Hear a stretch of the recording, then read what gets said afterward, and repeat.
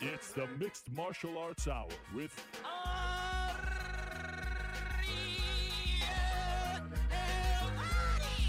The Mixed Martial Arts Hour back in your life on this Monday, March 5th, 2018. Hello again, everyone. I'm Ariel Hawani back inside our New York City studio. So happy to be back in New York. Had a great trip to Las Vegas. It was nice to be back in Sin City. I did, in case you are wondering and didn't see on social media, I did attend the Vegas Golden Knights game on Friday night. And let me tell you, if you are ever in Las Vegas for any reason whatsoever and the Golden Knights are in town, do yourself a favor and check them out live at T-Mobile. I have said some not so flattering things about T-Mobile Arena in the past. I maintain that it is not a good MMA arena. I maintain that it is not a good boxing arena because I saw Mayweather McGregor there. I also maintain that it's a little soulless and they could have done a much better job of, dressing it up and giving it that Vegas feel. However, the game ops for a Vegas Knights, and I hate that name, Vegas. It should be the Las Vegas Golden Knights. Las Vegas Golden Knights, not Vegas Golden Knights. That's the real name. Let people give it a nickname, but have an official name. The name of the city is Las Vegas. Anyway, it's a phenomenal time. Had a great time with my man, Sean Al-Shadi. We enjoyed it very much. They really put on a great show. So I suggest checking it out. Of course, I was there for UFC 222. I told you last week it was a fun card on paper. I told you last week that pretty much every single fight on the card had some kind of hook to it, some kind of nugget to it, some kind of story to it that made it intriguing. And I maintain that it was a very fun card. Now, we can argue all day, was it worth $65? Who knows in this day and age? That being said, if you sat down and watched all 12 fights, if you sat down and watched the main card, the FS1 prelims, for the most part, I think you were entertained. There's a lot to unpack as far as UFC 222 is concerned. A lot that happened on Saturday night in Las Vegas. It was another busy weekend in MMA, not only the UFC in action, but pretty much like 90% of the major promotions put on events. KSW had a great show. Cage Warriors had a great show. Of course, Bellator had a great show as well on Friday. Everyone was putting on great events this past weekend. Also, it was another newsworthy week in the world of MMA. The big news, of course, Jon Jones getting his punishment from the California State Athletic Commission. He gets a 40% fine of his purse for the second Daniel Cormier fight last July in Anaheim. And so he is fined $205,000 because not only did he get the 40% fine, he also got a little extra for conduct detrimental and pay-per-view. If anyone thinks that Jon Jones made $500,000 for that fight, I have multiple bridges that I'd love to sell you because that's just not the case. And I don't know why they stick to this, but I guess they have to. I have some thoughts on what transpired during that hearing. We'll talk about that. Talk about a whole lot going on. Bellator 200 continues to grow in front of our eyes. Mirko Cro Cop has re-signed, or actually signed with Bellator. There was a rumor many moons ago that he was close to signing with them, but opted not to. Well, he is officially in Bellator, and he's going to rematch Roy Nelson. So Roy Nelson gets rewarded for the performance, the loss to Matt Mitrione. He gets another fight before Mitrione, and he's on a pretty big card, a card that will air via tape delay here in the U.S. Go figure. I don't understand that one. But we can weigh in on that. So much going on. Let me run down today's lineup, and then I'll give you some thoughts on UFC 222. We have a stack show, my friends. Holy smokes. 12 guests, some of the biggest names in the world of combat sports, in the world of mixed martial arts in particular. I love this lineup. This might be one of our greatest lineups of all time. This might be the GOAT lineup. 5:30 is the MMA After Hour. We'll hear from Rick's Picks. Take your questions and comments. 5:10, we will talk to Mike Goldberg, the voice of Bellator now. And, of course, we just had him in studio a couple weeks ago. But the reason why we're having Mike Goldberg on this week is for some not so good news. Actually, if you heard him in studio a couple weeks back, he talked about his friend, the longtime producer for the UFC, Bruce Connell, being hospitalized after suffering a stroke. Unfortunately, late last week, Bruce passed away at the young age of 61. And if you watched Bellator, and hopefully you did, and if you watched the UFC, and hopefully you did, you saw some wonderful tributes, and in particular the UFC one. The way they paid tribute to him was very emotional, but it was very well done. Even the touch of hearing his voice, people don't really. I think if you're not in the TV business, you may not understand the role of the producer and the relationship that he has with the talent. He's really the guy who is talking to your favorite broadcasters. So on Saturday, it's Anik, Rogan, and DC. He is talking to them throughout, and typically the producer is the only one who is talking to the talent throughout. And not only that, of course, he is putting together the show. The director is executing it and is responsible for everything that you see and the camera changes and everything. But the producer is the one who is putting that whole baby together. Bruce Connell has been the UFC producer, like the UFC producer, for 20 years. And if you like the UFC broadcast, if you like the product, it's his vision that you are liking, and it's a massive loss, not only to the UFC but to the world of sports broadcasting. If you saw online, I retweeted a lot of them. Giants from the world of sports broadcasting, people like Barry Melrose and Dick Vitale and many others were paying tribute to Bruce Connell. And this is just devastating news. I saw him not that long ago. I mean, he was a fixture for 20 years. Would love to see the UFC put him in the Hall of Fame. It's unfortunate that these things tend to happen. These celebrations and paying tribute and honoring people who are doing a great job. It's unfortunate that these things tend to happen when they pass. But it would be a very, very nice gesture, I think, to do that, because he played such an important role in the growth of MMA and the UFC in particular.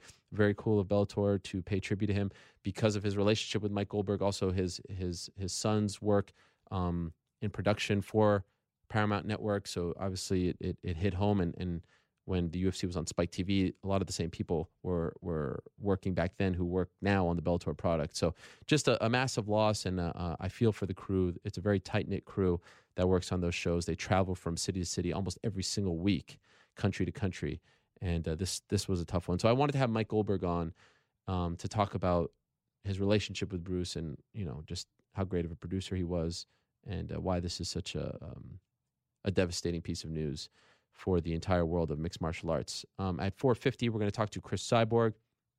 By now, you probably know that Cris Cyborg defeated Yana Kunitskaya on Saturday. She cracked her with a big shot right off the bat, and Yana Kunitskaya said before the fight to MMA Junkie that she doesn't believe Cris Cyborg has knockout power. That was obviously wrong, and a bit of a crazy statement. But hey, shoot your shot. It looked like it rocked Yana. Yana actually did, in my opinion, a great job of adapting and not standing toe-to-toe, and of course not quitting after that big shot landed, and actually, in the end, prolonged the inevitable.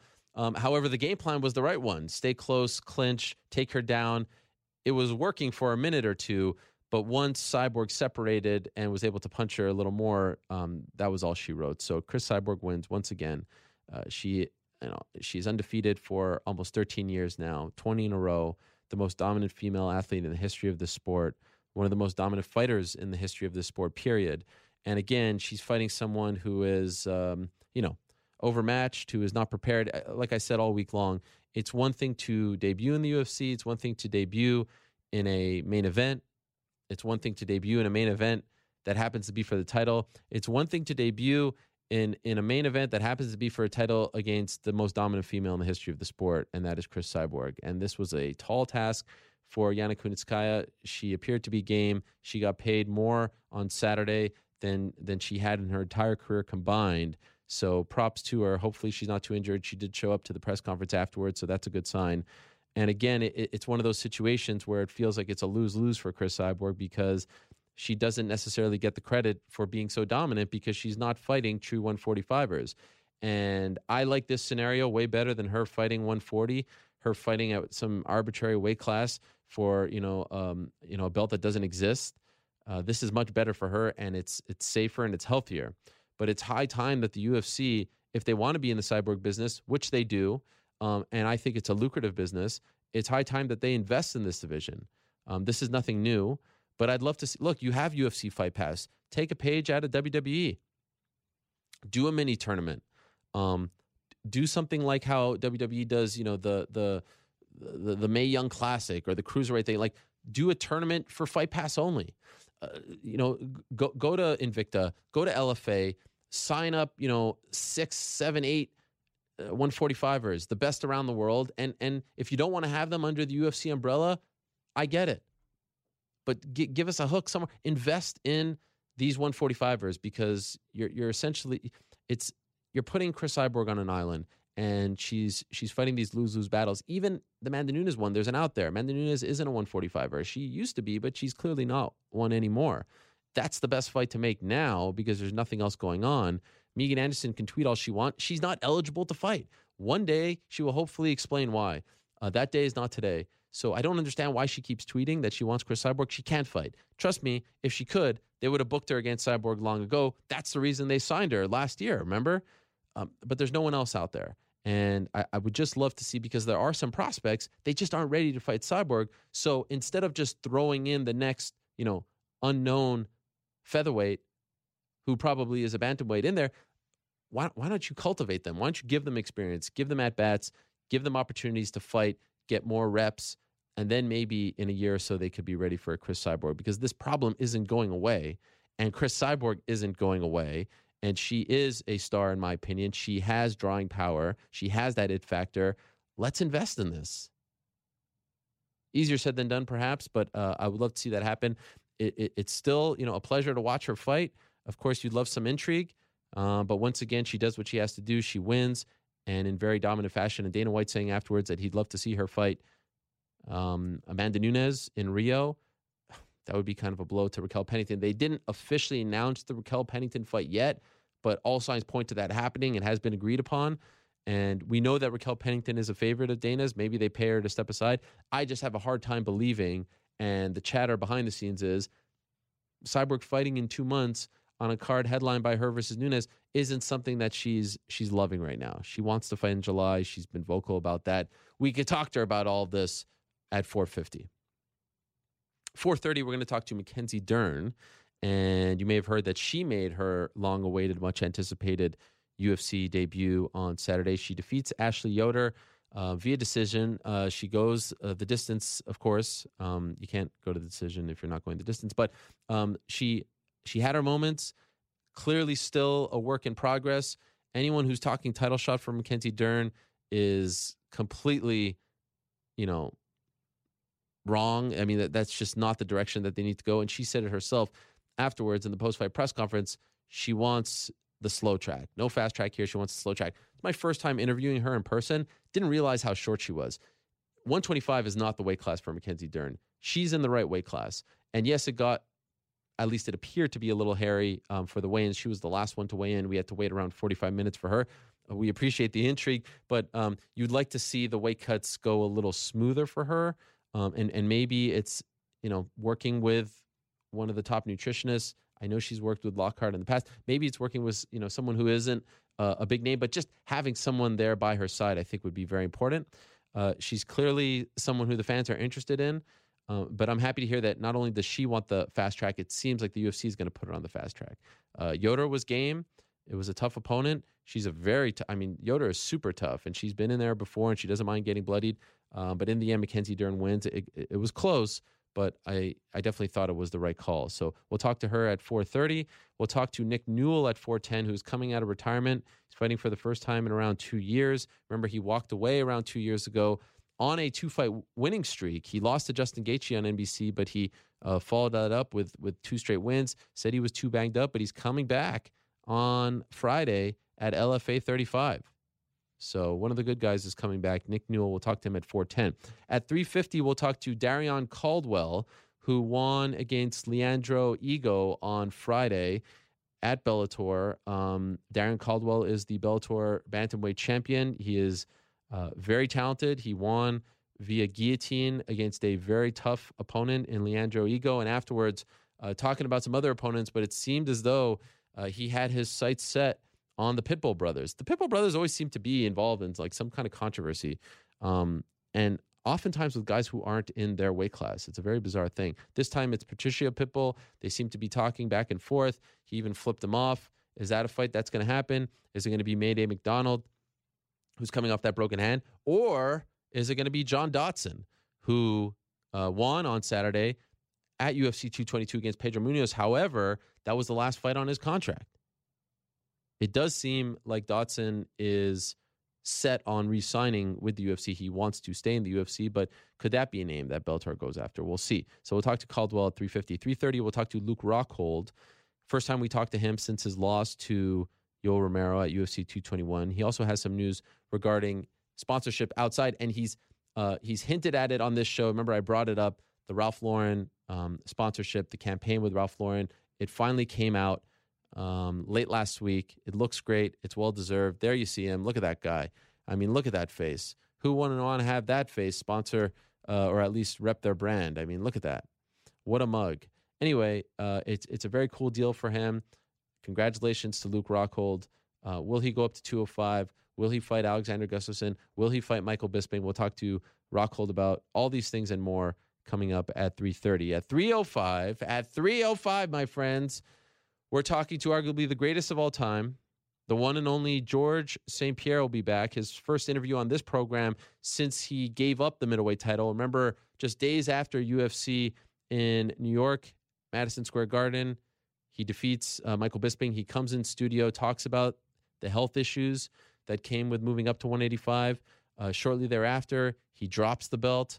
And now we wonder, will he ever come back? How is he feeling? All those things and more will be addressed at 3:05 by the one and only, the pride of Saint Isidore, Quebec, the pride of Canada, George Rush St. Pierre. It's always special when he's on the program. Can't wait to talk to him at 3:05. 2:45, we'll talk to Gegard Mousasi about Bellator 200, fighting Rafael Carvalho on the card for the middleweight title. As I mentioned at the top, we're now getting Mirko Cro Cop against Roy Nelson 2, rematch of a fight that happened at UFC 137. How many people remember that fight? I just have a fundamental problem with this card because it's Bellator 200 and it's taking place overseas, and Bellator is owned by Viacom and it airs on Paramount and it's going to air on tape delay here in the United States. And this makes no sense to me whatsoever. It's a major mistake. I don't care how they slice it. A signature show like Bellator 200 should not be airing via tape delay in the United States, your home base. Bellator 199, Bellator 201 would have sold just as well in London. I don't get it. I just don't get it. Anyway, that's neither here nor there for Gegard Mousasi. He's fighting for the belt, and we look forward to talking to him. Remember, last time he was on the program, he was all kinds of fired up. He was super fired up about the aftermath of his debut against Alexander Shlemenko, so we'll see if he's calmed down a few months later. 225, we're going to talk to one of the newest members. I can't say the newest member because Mirko just signed, but one of the newest members of the Bellator roster, the one and only John Fitch, will stop by. And they announced late last week, we reported first that he signed with Bellator. That is the case. And not only that, he's going to debut on May 12th against Paul Daly. So they patched things up with Paul Daly, and he's getting John Fitch, which on paper doesn't seem like the most favorable matchup for Mr. Daly. But I think this is a nice signing. It's a nice little piece to that welterweight division, which I think is their best at this point. And so how about it? John Fitch back on the big stage. He leaves World Series of Fighting as the welterweight champion. Did not want to wait for the PFL tournament, it seems. Now he's back. He's back in San Jose, right? That card is taking place in San Jose. His team, AKA, has long had a great relationship with Scott Coker, and this one seems to make a lot of sense for all parties involved. That's at 225. 205, we'll talk to Holly Holm. It's taking me like 30 minutes just to get through the damn lineup today. 205, we'll talk to, I'm not complaining, by the way. This is phenomenal. Holly Holm at 205, we'll talk to her about her teammate, Yana Kunitskaya, losing to Chris Cyborg, about her loss to Chris Cyborg at UFC 219, about what's next for her. Is it 145? Is it 135? The one and only Holly Holm stops by at 205, and I do believe this may be her first interview since that fight at UFC 219. So it's always great to talk to Holly, the preacher's daughter. That will be at 205. 145, T-City. What can we say about T-City? Brian Ortega, coming off that big win over Frankie Edgar, the first man in Frankie Edgar's almost 12-year career to stop Edgar. Not only does he stop Edgar, he does it in the first round. Not only does he do it in the first round, he does it via strikes. And it was just incredible to watch. There are moments, and I've talked about this on the show, where I feel like I am just in awe, especially when it comes to like a young fighter who gets the opportunity of a lifetime and is able to rise to the occasion and then some. You know, I felt it when TJ Dillashaw beat Renan Barão. I certainly felt it on Saturday night. I felt it when Rose Namajunas beat Joanna. You get the point. Someone that you've been watching for some time, take that next step and almost become a superstar in front of your eyes. And Brian Ortega is on the cusp of superstardom. I mean, obviously, Saturday night was gigantic for him, and now he's going to fight Max Holloway for the belt, and that's incredible. And everyone is so excited about this fight. A part of you feels for Frankie Edgar. I don't know a single person who says anything bad about Frankie Edgar. He is a credit to MMA. He is a fighter's fighter. He is a fan favorite by everyone, even if you're, say, a BJ Penn fan or, I don't know, a Gray Maynard fan or a Cub Swans. How do you not respect Frankie Edgar? He takes this fight when there was a lot at stake, when there was a lot to lose, when it was super dangerous to do so. It's heartbreaking. I know he was very proud of the fact that he had never been finished. Nothing that happened on Saturday takes away from his legacy. He's still one of the best fighters in the world. I would echo the sentiments of his coach, Mark Henry, who has long said that he would love to see him fight at 135. I would love to see him fight at 135. Brian Ortega weighed, according to Ortega, around 20 pounds more than Frankie Edgar on Saturday. Brian Ortega was clearly much bigger than Frankie. Max Holloway would have been much bigger than Frankie. We'll see what happens. I know he wants to get right back on the horse, maybe even come back as soon as Atlantic City. A knockout like that, first the elbow, then the uppercut, which lifted him off his feet, would lead us to think that he would want to break, that everyone around him would want to break. But I get that he wants to get back on the horse, make up for lost time, fight in New Jersey, all these things and more. We'll see what happens with Frankie Edgar. But the story on Saturday, more so than Chris Cyborg, more so than Dern and O'Malley, the story on Saturday, in my opinion, the biggest story was the arrival of Brian Ortega. And yes, he arrived. I know he's been here, but that was gigantic. To do that to Frankie Edgar, this is a kid who has been through so much, who still sleeps on the floor, who represents everything good about humanity. Everything this kid says is just inspiring. My freaking mother is in love with him. She won't stop talking about him after the interview that we did on Thursday with his brother. He just has this esprit. He just has this joie de vivre. He's just, I don't know, he's a breath of fresh air. And it's a really cool story to see a guy who came from, not much, who's had his own trials and tribulations, a guy who, the Gracie family took under their wing. He couldn't afford to train at the Gracie Academy. Henry Gracie, essentially putting him through, the university, so to speak, and paying for him as long as he stayed out of trouble. Grew up in households that had, 15, 16 people living in it, still sleeps on the floor because he was used to sleeping on the floor as a kid, wants to change the world, has started his own foundation, is starting his own Gracie Scholarship Fund. And now here he is coming off a win over Frankie Edgar. The first ever person to finish Frankie Edgar is Brian Ortega, and now he's going to fight Max Holloway for the belt. I put up a poll about, who people are leaning towards right now. We'll see what happens, when that fight takes place. How they match up, all that stuff and more. But to me, this is like, a lot of people were saying that Saturday night was the dawn of a new era for the UFC. I'm not sure if I'm ready to subscribe to that notion just yet because, let's be honest, that's an event in a vacuum. There's an event coming up, with a almost 40-year-old Fabricio Verdum fighting. And, it's just, I don't think that Saturday night UFC 222 is the dawn of a new era, but it does lead us to start thinking about the fact that, yeah, the UFC does have some people that are worth getting excited about. At the top of that list is Brian Ortega. There are young guns. I wish we had some time to breathe and let these people sort of bask in their glory and bask in their victories. Thankfully, this weekend, we have a break in the action. We'll have a UFC-less weekend for the first time, this coming weekend, for the first time since the first week of January. That's 2 straight months. Who remembers Jeremy Stevens and Josh Emmett? Like, that feels like it was 3 months ago at this point. It was just last week. That's how quickly the news cycle turns in mixed martial arts. We'll get a minute to celebrate Brian Ortega and company, and that's great. They had a bunch of guys aged 23 to 27 who did phenomenal on Saturday. I mean, how about the fact Alexander Hernandez takes a fight on short notice, on literally a week's notice, and knocks out Beneil Dariush in just 42 seconds. How impressive was that? And I know a lot of people are talking about that he faked it. He claims that he didn't, the opening touch of gloves. He says that he was just sort of, gauging the distance. But that was that's a guy to remember. That's a big name right there. Caitlin Vieira, another one.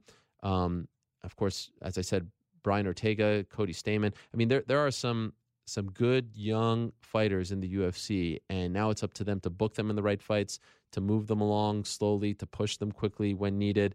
But there's a lot to like, and UFC 222, I think signified all that. Also of note, how about the old dog, Andrei Arlovsky, who's pushing 40? Not only does he tie Frank Mir's record for most wins in the UFC heavyweight division, I love this stat. The best part is that he scored 4 takedowns. This is according to Fight Metrics, scored 4 takedowns in that fight against Stefan Struve. Prior to that, in all his UFC fights combined, he had 3. He's been fighting in the UFC. He took a break, but he debuted 18 years ago, and he had 3 combined, scored 4 on Saturday night. Mike Brown and the coaches at American Top Team have, it seems, added years to Andrei Arlovsky's career.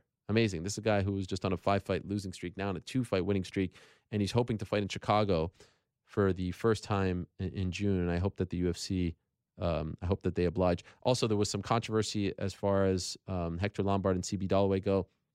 I suggest reading an article by our own Mark Ramundi. He interviewed Big John McCarthy about this, and he if you missed it, Dollaway lands a kick right as the horn sounds, and then Lombard lands a 1-2, and the second one, the left, is what drops Dollaway. Dollaway can't continue.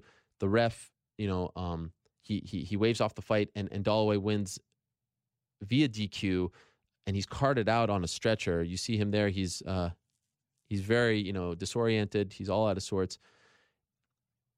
As John McCarthy, and who better than John McCarthy to talk about this, he said that the referee did 90% of the things right. He called time.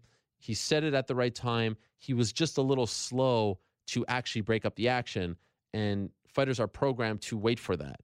And so I feel for Lombard. I still feel like it was a little late. One punch, maybe. Second punch, and how impactful it was. I think everyone's hands were tied, and I think DQ was the right call. So a very unfortunate turn of events for both men, especially for Hector Lombard, who was on that losing streak, who had not won since 2014. And, you'd like to think that the UFC gives him another chance. Again, in MMA, you never know what you'll get as far as the rules are concerned. But in the end, while I thought the referee was a little late to jump in, I do think that the right call was made. I really do think that should have been a DQ. A tough one, certainly a tough one. And it was, a pretty good fight up until that point. That was at the end of the first round. But unfortunately, that was just way too much after the bell. And I know people talked about the Jermaine Durandamy Holly Holm fight, but these were way more impactful. I mean, Dollaway says he couldn't continue, and he was dropped. So a tough blow for CB Dollaway, and of course Hector Lombard as well. Jordan Johnson wins against Adam Milstead. As I said, Cody Stamann defeats Brian Caraway. Zach Otto retires Mike Pyle in Mike Pyle's retirement fight and gets his black belt. In the process, I mentioned Alexander Hernandez, Mackenzie Dern, Caitlin Vieira defeating Kat Zingano and is calling for a title shot. Andrei Arlovsky, I mentioned Brian Ortega. I mentioned Chris Cyborg. The one person I didn't mention yet is our first guest of the day, the one and only Sugar Sean O'Malley, making his UFC pay-per-view debut. What a performance against Andrei Sukumtat. He talked a lot going into the fight. He backed it up. He got injured in the process. And not only was it a fun fight, was it an entertaining fight? The first round in particular was just amazing to watch. The post-fight interview was equally entertaining. Unfortunately for Sean, he couldn't stand up. He injured his foot, but he was just as entertaining as if he was standing after the victory.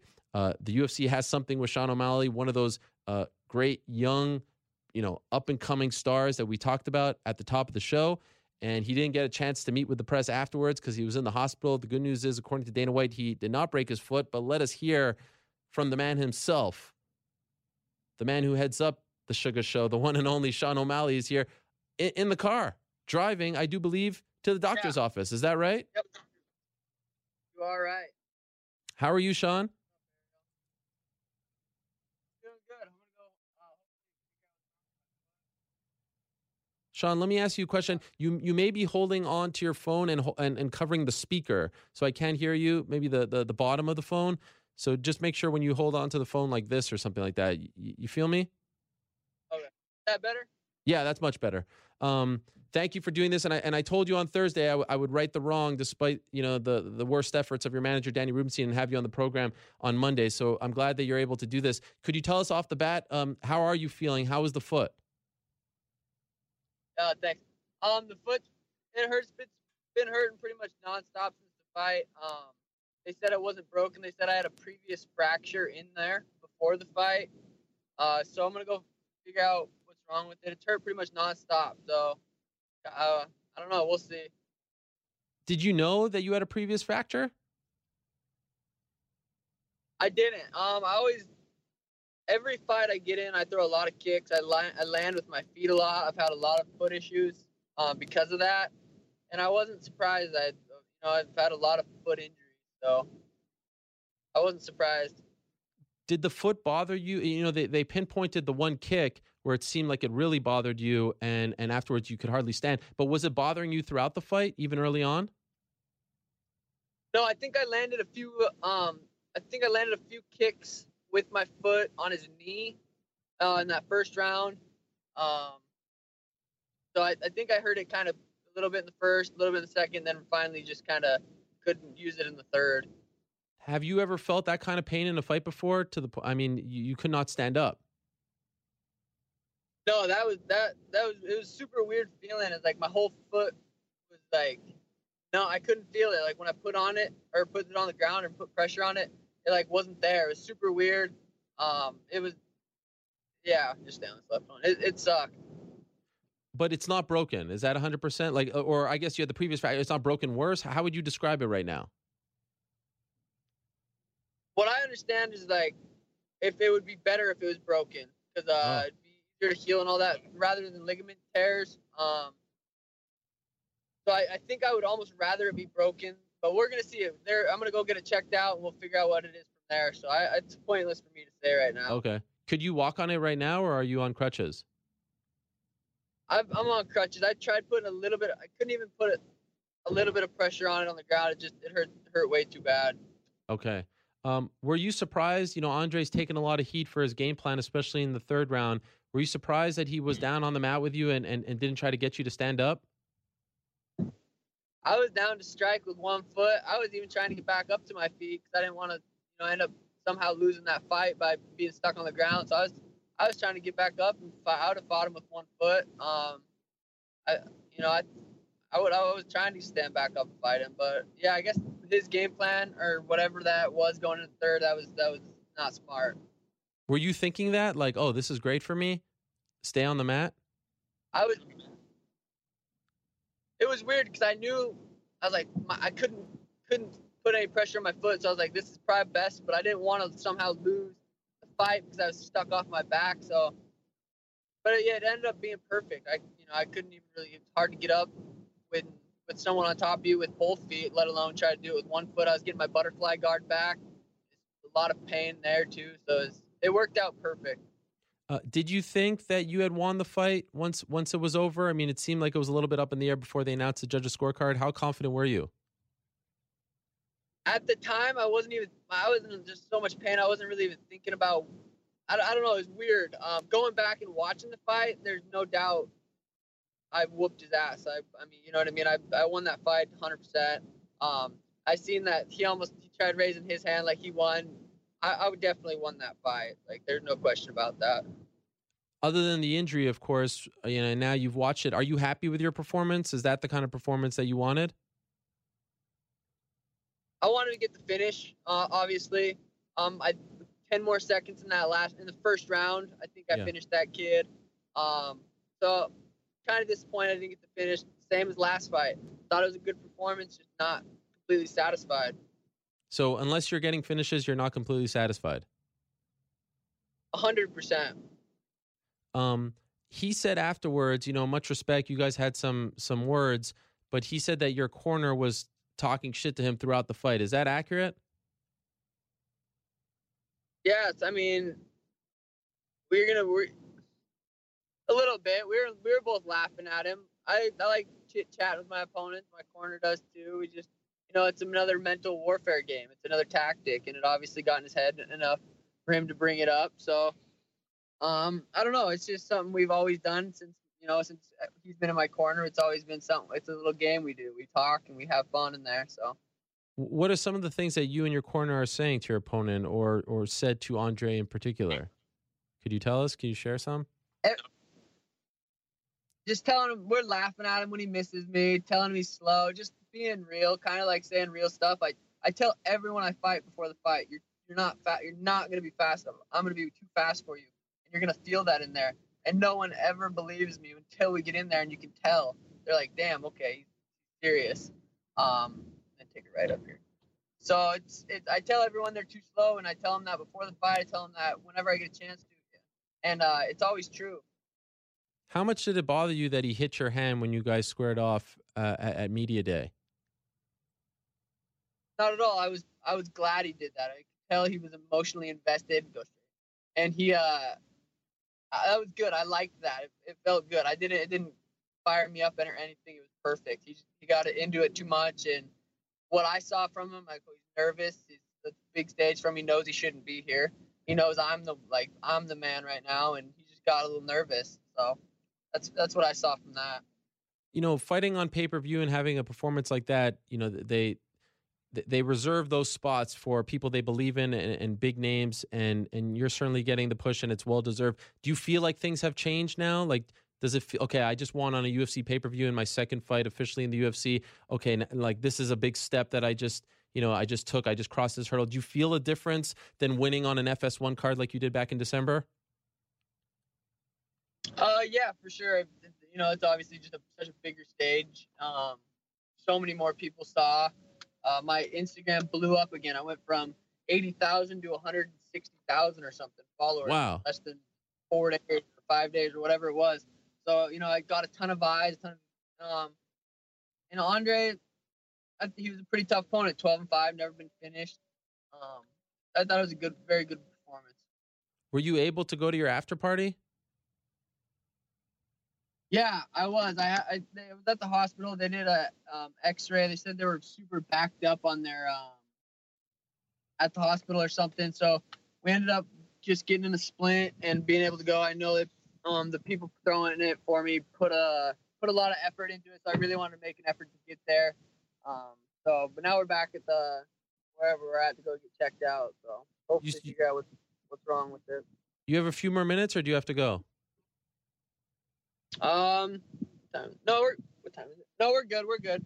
I got 10 minutes. Okay, yeah, I'll be less. I'll be 7 minutes. Did you get to try your marijuana? Did you get a chance to check it out? And if so, how is it? Yeah, the Sugar Show OG. It's unreal. It was easily, obviously it's my strain or whatever, but easily the best marijuana I've ever smoked. It was unreal. Wow. And I'm hoping that we can get it out and do a couple different states and get going on it, because it's good stuff. And where can people get it? I think it's only at Atrium in California right now. I need to kind of talk to them today or sometime this week and figure out where it's all going to be and get that info out. I have to say, Are you going to smoke some? Are you going to smoke some, Ariel? I'm not much of a smoker myself. It's been almost 20 years since I even tried something of that nature. And, I just feel like I'm kind of past that point. But maybe one day if we ever meet up, how about that? Legally, under... in Nevada. Sounds good to me. Okay. Do it. Speaking of which, I thought you guys stuck together, but here's Nate Diaz criticizing you after the fight. Did you see that tweet? Yeah, I don't.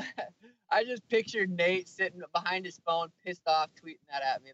I don't know. It's funny. I don't see where the hate where it's come from, but it's all good. I care less one way or the other.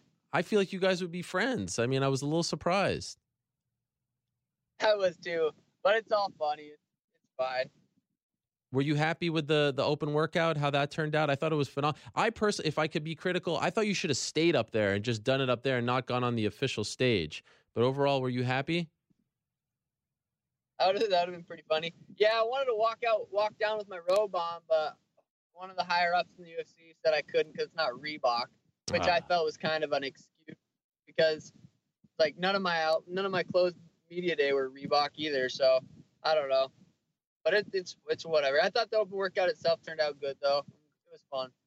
Anyone from the UFC higher ups come up to you after the fight and congratulate you, tell you their plans for you, and any feedback afterwards? No, I didn't. I just went straight to the hospital. I didn't talk to anyone afterwards. But I'm looking forward to. I know, hopefully I'll be able to renegotiate my contract again.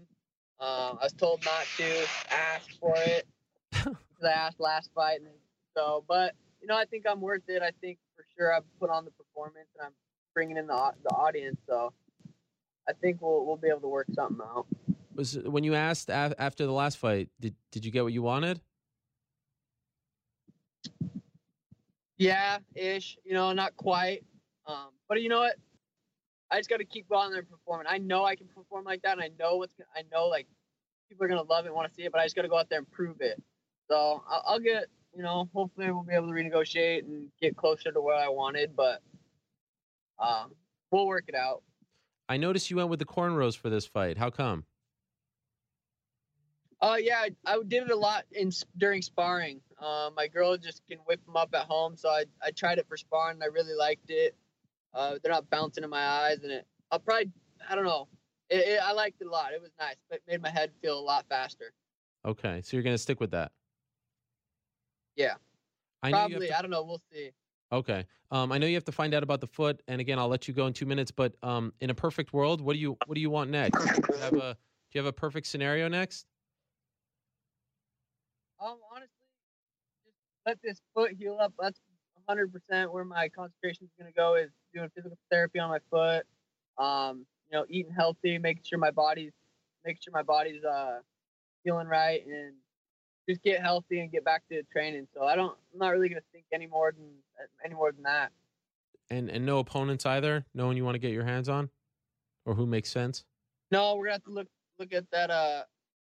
The roster, kind of see who's winning and who's losing, and check out some stuff and figure it out from there. But honestly, I have no idea how long my foot's gonna heal or anything, so it's hard to even say. But I'd like to fight in Vegas again for sure. Obviously, that's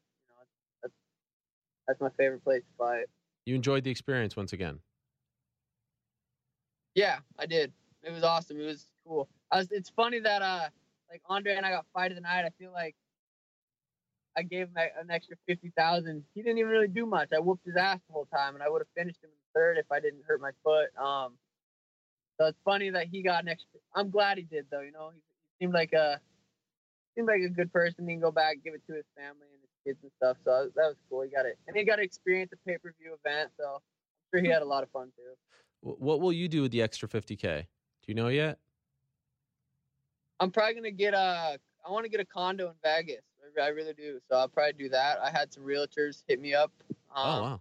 via email. They heard my embedded, so probably do something like that. Wow, that's incredible. You say something on embedded and people are actually hitting you up. Yeah, so that worked out cool. And then I had to go look for one. So and so the tattoo is real. It's still there. Unfortunately, it's not real. It was a fake one, but I am getting it. Oh. I was just kind of seeing how it would look. I'm like, you know what? I like it. Fuck it. So I'll probably get it. What is it like? So what did you do? What is that? Like a henna tattoo?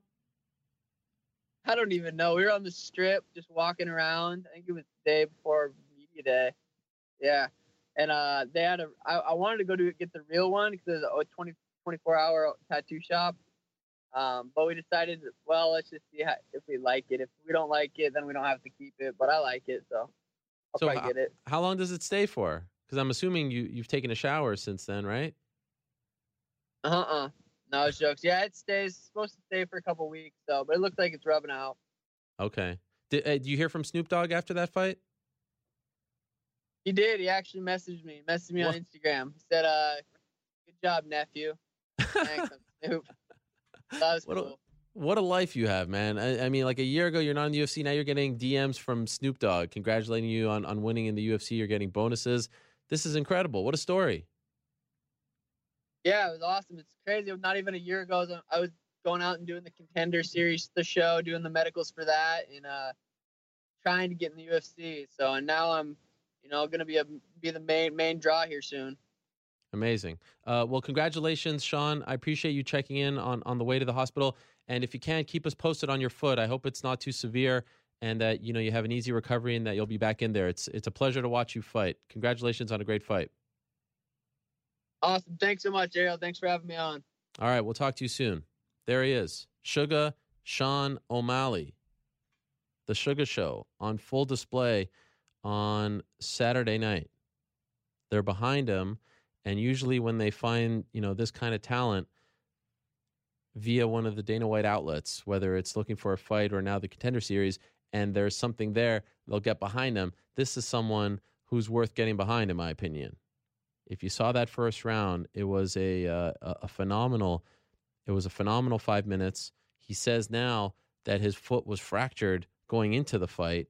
You saw the kind of pain that he was in after the fight. Still delivered a very entertaining post-fight interview with Joe Rogan.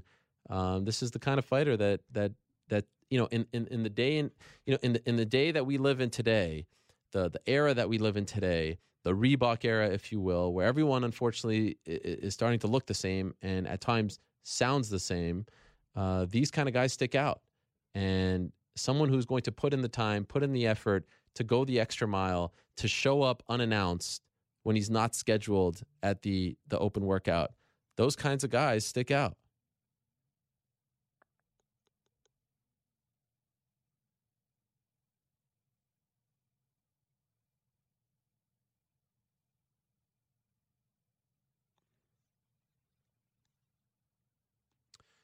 So a great performance there from Sean O'Malley. Hopefully, as he heads off to the doctor now, he'll get some good news about that foot and that it's not too seriously injured, because you don't want him to be out for an extended period of time. All right.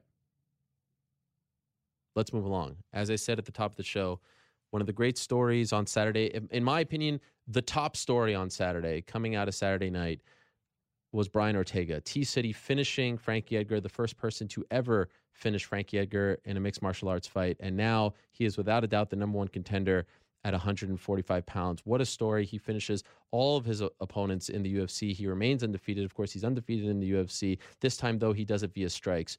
And again, in this day and age where everyone's a bad boy and everyone's trash talking, this guy, the good guy, who's talking about foundations and scholarships and still sleeping on the floor and having his brother at the open workouts and his family there supporting him loud and proud. What a breath of fresh air. As I said at the top, my mom in love with him. And how about this? There he is, T-City, with an old friend, an unannounced guest. What's up, brother? What's up? Henner Gracie, how about this? Is great. Appearance, you guys. You get the 2-for-1 special. What's up, brother? I didn't pay for this. This is amazing. How are you guys? Brian, Henner Gracie, thank you so much. Congratulations to you both. Thank you, man. Thank you. Okay, let me start with you, Brian. 36 hours ago, it seems like your life changed. You finished the guy who had never been finished before. You're the number one contender. What is life like on this Monday morning? Does it feel different? Yeah, it feels different. We just got back from doing a show with Brendan Schaub right now, and we literally just got to the office. So, I mean, I could feel the change for sure. Wait, did you do Brendan first or me first? Brendan first because it was earlier. Whack. That is whack. He got the exclusive. That is whack. Brendan's won't air till whatever tomorrow, so it's not live. Which means we did Ariel's first. Don't tell him we still. Yes. We did yours first. Awesome. Thank you. Brian, did you know, at what point did you know that Frankie had never been finished? Like, do you remember someone telling you that? And do you remember saying to yourself, this is something that I want to accomplish, that being a goal? Because you talked about it leading up to the fight, but it wasn't something that was very publicized. When did you find out, and when did you make this a goal of yours? It was about a week and a half before the fight where, I mean, the whole camp started fast. Everything was at a fast pace, taking the fight on short notice. So all these things were going on. And I think like a week and a half before the fight, when all these, like these hype things started coming out, like Frankie Edgar has been the man that has the most time ever in the UFC octagon, came up. That was as like facts about Frankie. It was like a photo of him and all these facts. And it said, never been finished. And I was like, wait, he's never been finished. And then kind of when I seen that, I realized, I said, you know what?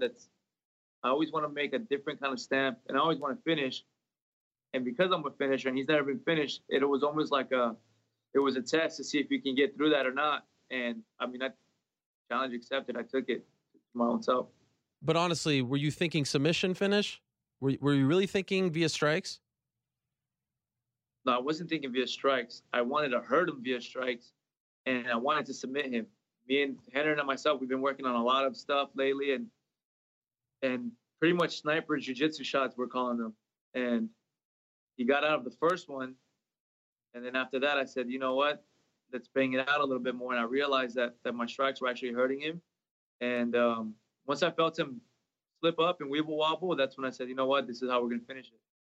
Yeah, what's crazy is actually going into the fight, the training for this one, as many people know, was only 3 weeks of training, right? So 1 week of media, the fight week, the lot cut, weight cut week, and being there for the fight. But 3 weeks of training, 3 weeks of real training for this.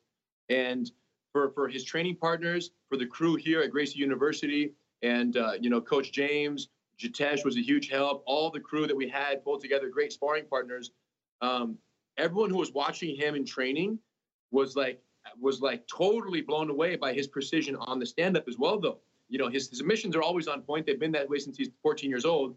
But from the stand-up perspective, we're like, wow, look how relaxed Brian is right now. It's almost like the fact that it was such short notice, the fight was almost a good thing, where it was like, yo, we're fighting tomorrow, go do what you do. And there wasn't even time to really let it get in your head. So in training, he was the most fluid, he was the most relaxed, and the most precise in the stand-up. So I'm like, well, this is not really, where the way the world expects this to go. But if he fights in the cage with Frankie, the way he's fighting right now, sparring in the training, there's a really good chance that he knocks him out. Like, that was not off the table at all because of how precise he was. And in fact, they had been working the uppercut, right? So Coach James had been nailing it. And then Mike Safai, the nutritionist, personal trainer, one of Brian's coaches as well, Mike Safai was like, yo, he's the one who called it. He says, man, Brian is so relaxed and he's very effective. Even while he's backing up, he's landing on his training partners. Like, the movement is like the Matrix. And Mike just really pinpointed it this camp and said, Henry, it's a different level right now. I don't know what happened, but it's different. So then as we get to the fight week, I'm like, man, whatever we got to do as a team to keep Brian so that he gets into this fight on Saturday as if he's in training. That was the whole mindset. We have to get him in the cage at the same relaxed T-City bundle, as I call it, just totally relaxed. Nothing matters. Just go in there and spar with this guy. Like, if he fights like that, Frankie's in trouble standing and on the ground, and it was the fact. Brian, would you agree with that? The fact that it was a shorter training camp actually, played into your hands and made you more comfortable going into the fight? Absolutely, man. I felt like right off the bat, I felt like I did a lot of work, but then once I realized it's 3 rounds, things just really got easier. Like the sparring was, I've done so much sparring just in one camp than I did in my other camps. It was like, we're sparring Monday, Fridays, Saturdays, and I actually had I had a schedule for the first time. I had meal preps, for the first time. I had recovery sessions for the first time, and I feel like, because of short notice, and I had, like I said, my friend Jitesh helped me with the planning. I feel like it was one of the best training camps I've ever had, even in the short notice. It's because it was short notice. Everything was like, all right, let's all get dialed in. Boom. And we kind of got everything real serious real quick. Where, to be honest, when you have 3 months to prepare for a fight, you're like, all right, we're good. Let's go surf a little bit. Let's train a little bit. So it's kind of, it's a little bit more like, let's just pull it together, more relaxed. But it's true. Like, Jitesh came in with the training schedule. Mike and La Tapateria, what's the guy's name over there? La Tapatia. The guys came in with a whole meal plan. Like, a lot of things were first for this fight, where it really became serious because, we know that, Frank was in line for the title. So I told Brian, I said, this is the undercover title fight right here. Like, this is the one, So let's go win this one, pull it all together. And, it couldn't have happened in a more spectacular fashion. And I believed in a knockout or, submission, both possibility, but not in round 1. We were ready for a 3-round war, and I was fighting for it to be 5-round fight. I was like, we need 5 rounds with Frankie because Frankie's cardio is so off the charts that 3 rounds won't be long enough. But that didn't happen because we ended up at co-main, and they made it 3 rounds. By the way, it's such a trip to see you guys together talking, because every time I hear Brian speak, the first thing that comes to mind is Henry Gracie, because I feel like you guys sound exactly alike. So now, like, closing my eyes, I don't know. Well, now you can finally see the difference. Yeah, you do hear the similarities, though, right?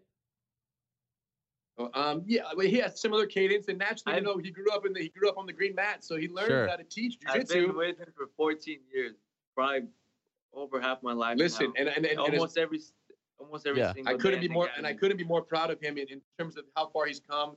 And people always see the jiu-jitsu, and when I see Brian do chokes on people, I'm like, that's Henry Gracie with that tight choke right there. So I see my chokes in him, But when I see his character, when I see how he's interacting with other people and the humility, even at the spot where he's at, that's what I'm most proud of. And I have no responsibility in that because I didn't come from where he came from, and I'm not where he's at and where he's going. And he's in untreaded waters in terms of my experience. I'm not, fighting for the title in the UFC. So to see the humility with which he's kind of taken this role and the good things that he's trying to do with his spotlight right now, it's, I'm in admiration as much as everybody else. And we'll get to that in a second. But as I told you via text, Brian, my mom is in love with you. She won't stop talking about you. So now you got the moms following you as well. That's a whole other, sector of the world. Have you ever landed a punch like that? It looked to me like Frankie actually went off the mat, he shot up like a cartoon. Have you ever landed a clean punch like that before? Never. Only in training. Like I said, my boxing coach, James Lurson, and I really trained hard. And we even called it. We said, we're going to catch him with this uppercut. I said, the way he is, and he comes in, he goes, that uppercut's going to land. And I can remember during the training camp, we would go and train, just me and him, and we'd do 10 5-minute rounds and just drill the hell out of these things. I mean, to the point where I'm like, come on, dude, that's enough uppercut, left hook. We can't do 10 rounds of uppercut, left hook. Let's do some more. As a coach now, I see, okay, you were right. I always hate saying you're right, but you was right. And I've never, every single fight I've always tried to land something, but even especially my uppercuts, they just fall short.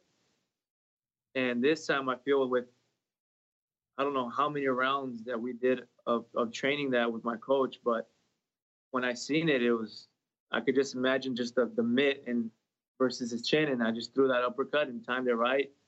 Well, let's not forget the perfect elbow of the century. The perfect elbow, yes. I mean, that elbow, from the distance and this precision of that, I mean, this is amazing. Could you tell when you landed? Came through with the crazy plan. When you landed the elbow, could you tell that it was the beginning of the end? So when I landed the elbow, we realized that he might have insecurities about his orbital. Oh, okay. Because I know I felt the same way every time I've had injuries. When I come back to training, I'm always very insecure about it.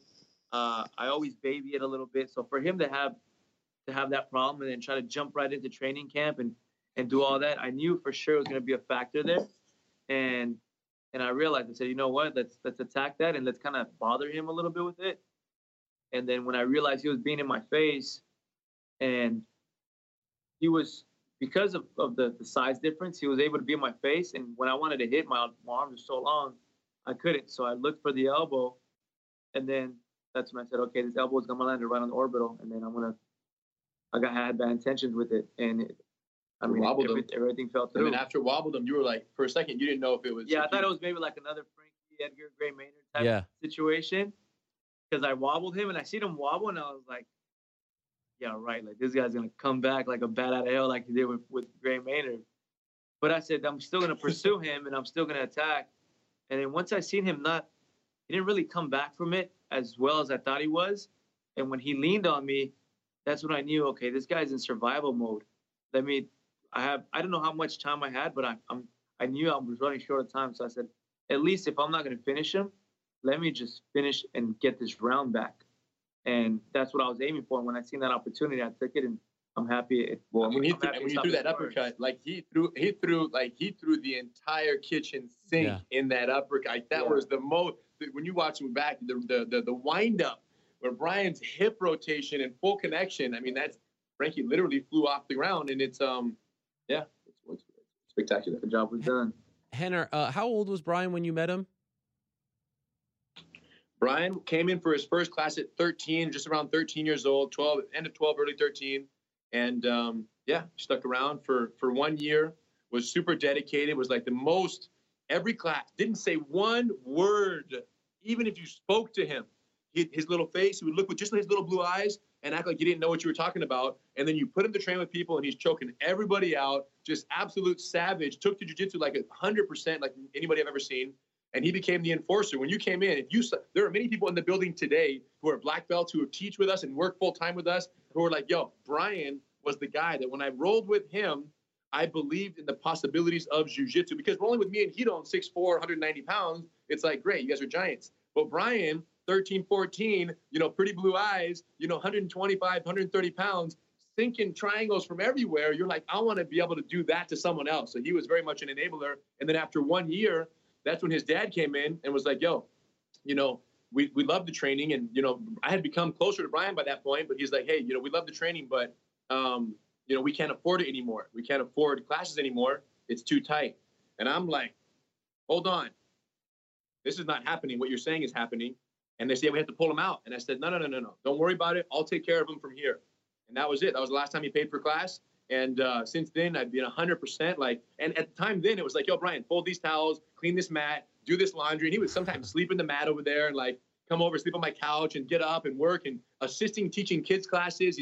Became an amazing and is an amazing instructor. But it was just pay off your tuition by just being around and doing anything. Anything was necessary. Move those boxes over there. And then little by little, he's coming up and he learns all the ropes. And, you know, he learned how to teach. He became a spectacular teacher by 16, 17 years old. Then we're traveling all over the world. And I'm like, come on, let's go. We're going to go teach these cops in, you know, North Carolina. We're going to go teach these cops in Oklahoma, teach the seminar over here. And he was just my sidekick for so long. And, you know, he just learned all the ways. And then, you know, 18, 19, 20, 21, so got in his first couple of professional fights early there. And that's when we saw him in the fight. And you said, wow, even in the most difficult fight search situations, this guy is totally calm. Nothing would kind of faze him, you know, whether he got hit or, you know, adversity. That was from the beginning. That was from his jiu-jitsu days. And that's what people see today. They go, man, the guy walks in there stone cold, 100% clear, relaxed and present. And it doesn't matter if he gets punched or rocked. He's still in the fight 100%. And, you know, and we were talking about it this morning, or we're going to be talking about it later this morning with Brendan Schaub. But that's why he's so excited. Relax. Yeah. We're talking about crazy. People are like, well, where does this come from? This ability to be absolutely calm and turns nothing into something. And I thought, wow, this is his whole life. Yeah. You know, the adversity, the challenges, the upbringing, all the difficulties that he dealt with in his youth, which is pretty public, you know, now the world kind of knows his story. And if not, you can look it up. And then to turn that, you know, that trouble, all those troubled circumstances into what he has created for himself. That's what's most exciting to watch. People are fans of T City, the fighter today, because he wins in spectacular fashion, undefeated, you know, all finishes against tough opponents. That's like 10% of what there is to be excited. No, they need to know because they're not going to do this about yourself. All he asked was like, what age did he start training? Yeah, I know. Like, chill, dude. Ariel, you know how we do it because he's not going to do it about himself. So the world needs to know that. Sure. No, I feel you. Though, is that he took nothing, turned it into something amazing, and we're just excited to be part of the ride.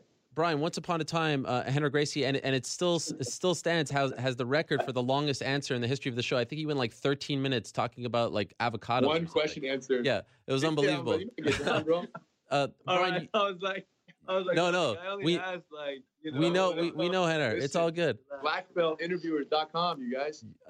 You mentioned this kind of in passing on Saturday, but I just want to give you the opportunity to talk about it a little more. So you have officially started the Brian Ortega Foundation after the win over Cub Swanson, and you're going to pay it back by, you know, paying for kids like in a scholarship way to go train at the Gracie Academy. Is that accurate? What is the Brian Ortega Foundation? Well, the Brian Ortega Foundation is to cater and helping people all around the world in all different kinds of situations. And the first steps that we are going to take is we're going to start doing what's called the T-City Scholarship, whereas we're going to be sponsoring kids, I think from ages right now 6 to 16, and we're going to give them 1 full year of training. And we realize that, and especially realize that if we only cater to our own city, we're limiting ourselves. So we're using the Gracie University and all the schools that we have affiliated with to where anyone who was around a university can go, and we'll sponsor a kid to go train there for free for 1 year. And Hannah's been working on this since last night, and you know, like, because we took this fight on short notice, we were working on the foundation, and if I had it my other way, it would have been Frankie and Holloway fight, and after the win, I get the winner in the summer, and by then I already accomplished and done the foundation, set it up properly the way I wanted to. But because everything happened so fast, we're kind of just treading water, and we're going with it as it goes, and we're trying to pretty much keep up with the pace that the career and success is going, and the limelight, really. That's amazing. And, well done. So he came, so he said, you know, let's do the scholarship, 1 year, full paid tuition, you know, at any certified training center. We have about 150 schools around the world. And they just go online to gracieuniversity.com/Brian Ortega Foundation, and you can actually submit an application tell us all about your story. Tell us the challenges that you're dealing with for you or your child, or a child can submit it for themselves. Yes. We just want to hear the stories. And then, we have a great team here who will help us kind of sift through and choose, the ones that need it the most, obviously, initially. And as more resources and Brian partners with more of the influential, influencers that he has access and friendships with, and we do through the Gracie University here, we'll be able to hopefully sponsor more and more kids as we go forward. I mean, and what's crazy is that it doesn't need to be for a pursuit of a professional fighting career for a kid. The benefits of having Gracie Jiu-Jitsu and the lifestyle that an entity like this provides go without saying, how much it's way beyond, your aspiration to be a fighter. It's amazing. So now your sights are set on Max Holloway. You're getting. Did you said at the press conference that no one kind of came up to you and told you that this is happening, but it's obvious that this is happening, right? Did you have any discussions with Dana White or anyone after? I've talked to my manager at Soros, and we pretty much he sent me some text messages and we talked, and it's in discussion, but I wanted to hear from Dana's voice, and I didn't get to see him that Saturday, So I just wanted to hear from the horse's mouth. Something makes me feel a little bit more better, But he I did heard it from all of my main sources and everything, and he did say it after. Right. But at that time, there was so much going on that I didn't see him or hear him. And I respect that. And you deserve to hear that. You deserve. I mean, that's part of the fun of getting the title shot. I know you haven't had a lot of chance, a lot of time to think about the guy because you just did an amazing thing on Saturday. But early on, what are your initial thoughts on fighting Max, who's looked really good as of late? No, I love the style. I feel like this is one of the people have said it, and I'm saying it again. It's that I feel like this is one of the biggest fights in the UFC featherweight division since Conor and Aldo. And I mean, this is going to be a great pay-per-view. You got two young guys who are hungry. I feel like we have similar backgrounds. He's always stayed with his team from the beginning. So did I. He's got his group of friends. I got my group of friends. He loves surfing. I love surfing. Like Hawaiian versus Mexican. We both like to scrap. I love this fight. This is the fight these are the fights that I look forward to, and I'm happy that I'm going to be able to be there for a full 25 minutes this time and fighting for the world title. I love that story that Ed said to you before the Cub Swanson fight, on the Sunday before, that your life is going to change now. And he was 100% right. Boy, has your life changed. How are you dealing with the newfound fame? Because people are going to come out of the woodwork now. Everyone's your best friend. Everyone wants to talk to you. Everyone wants a piece of the pie. Life is going to get crazy. You're in LA. You're living the dream as a 27-year-old. How are you dealing with all of this? Do you like it so far? Do you like the attention? Is it a little weird? How would you describe it? It scares me because like you said, I kind of shot up pretty fast, and everything's like, who is this? Like all eyes on me. But I'm still the same, man. I have my team, and I always said it. These guys, the guys that I've already had around me since the beginning, they're like, I call my lawnmower. They mow all the lawn. They cut the grass short so I see all the snakes in the grass. And at the end of the day, I don't care what happens to me. As long as I have them on my side, I've already won, because people in life look for friends that have their back no matter, ride or die friends. I've already have that. Since the beginning, they've been with me. And I don't really care what happens. As long as I have them in my life's going to be all right, because life is bigger than fighting. After this, we have lives, and I've seen a lot of situations where people fall hype to it, and then they get let down by this world, and then they have psychological problems after because of all the things they endured, and the ups and the downs and the letdowns. So I'm sticking to my team. I'm saying to myself, and that's it, man. As long as I have these guys around, I'm going to be all right. They're always going to tell me what to do. Yeah, they're always going to tell me what to do. They're always going to tell me the right thing. They're not going to, kiss butt and say, oh, yeah, Brian, yeah. They keep me grounded, and I'm already grounded as it is. So I feel like I got a really great team with me. Yeah, and you have great people around you. By the way, last thing, was your brother in attendance? Did he go to the fight? My brother, mom and dad let him go to the fight. Yeah. Brought him to the fight. He still cried at the fight. But, dude, my little brother loves you, man. He was like, I was on the TV. I was on the interview. I had the camera. And then, after that, he blew up, man. He feels like, he won the title shot. It was all about him this last week. Like, forget who I am. It's all about my little brother, Christopher Ortega. He's, man, I love this little kid, and I'm glad that this light on me allowed me to show the world who he is, so he can shine. Because he's got his own dreams. his own goals, and he's 13 and didn't have to go through what I'm going through. So now I'm going to, try to coach him in a better way where he doesn't have to make the same mistakes I did. I can't wait. Yesterday, obviously, was the Oscars. I can't wait when he wins his Oscar in like 15 years. People go back and say, oh, that was his first interview. He did some MMA interview that we could say that we talked to him, before he was a superstar. It was great to meet him. Exactly. And it was with you, bro. And yeah. We actually got a call about him possibly being on some kind of movie. They already talked. They gave me some call already. So I got to call them back. And they love the kid. They love him. So we're going to talk about it. And then see, my manager can probably jump down the Ortega ladder and manage the little Ortega kid. But, I know my boxing coach is the guy who really said, hey, bring your little brother to the open workouts that the World Series is. And this whole week he was like, don't forget who's representing you. Don't forget your agent. Coach James said that. Yeah. Coach James told him that. And it was crazy, man.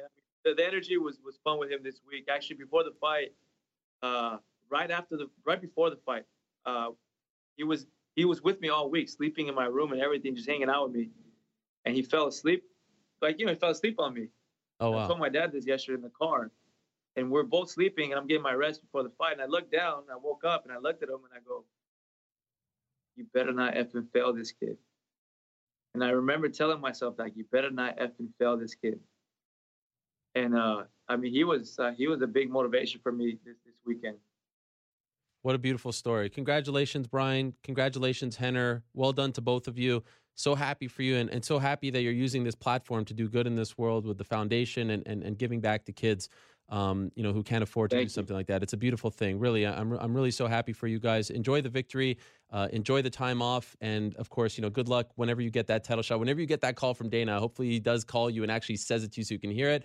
And hopefully we'll talk to you beforehand. But thank you so much for doing this. I really appreciate it. Oh, thank you, bro. Tell your mom I say hi. She's texted me like 8 times during this interview. I see it blowing up on my phone. So she says hi as well. Thank you so much. Thanks, guys. We'll talk to you soon. Rener, great to talk to you as well, man. There they are. What a great duo. Rener Gracie and Brian Ortega. What a great story. That is what the fight game is all about. And, your heart breaks for Frankie because he was there and he's one of the true good guys in the sport. But you're also so very happy for a guy like Brian Ortega, a young kid, 27 years old, doing what he's doing and getting that opportunity to a beautiful story that unfolded on Saturday. And we'll see how it continues to unfold come the coming months against Max Holloway.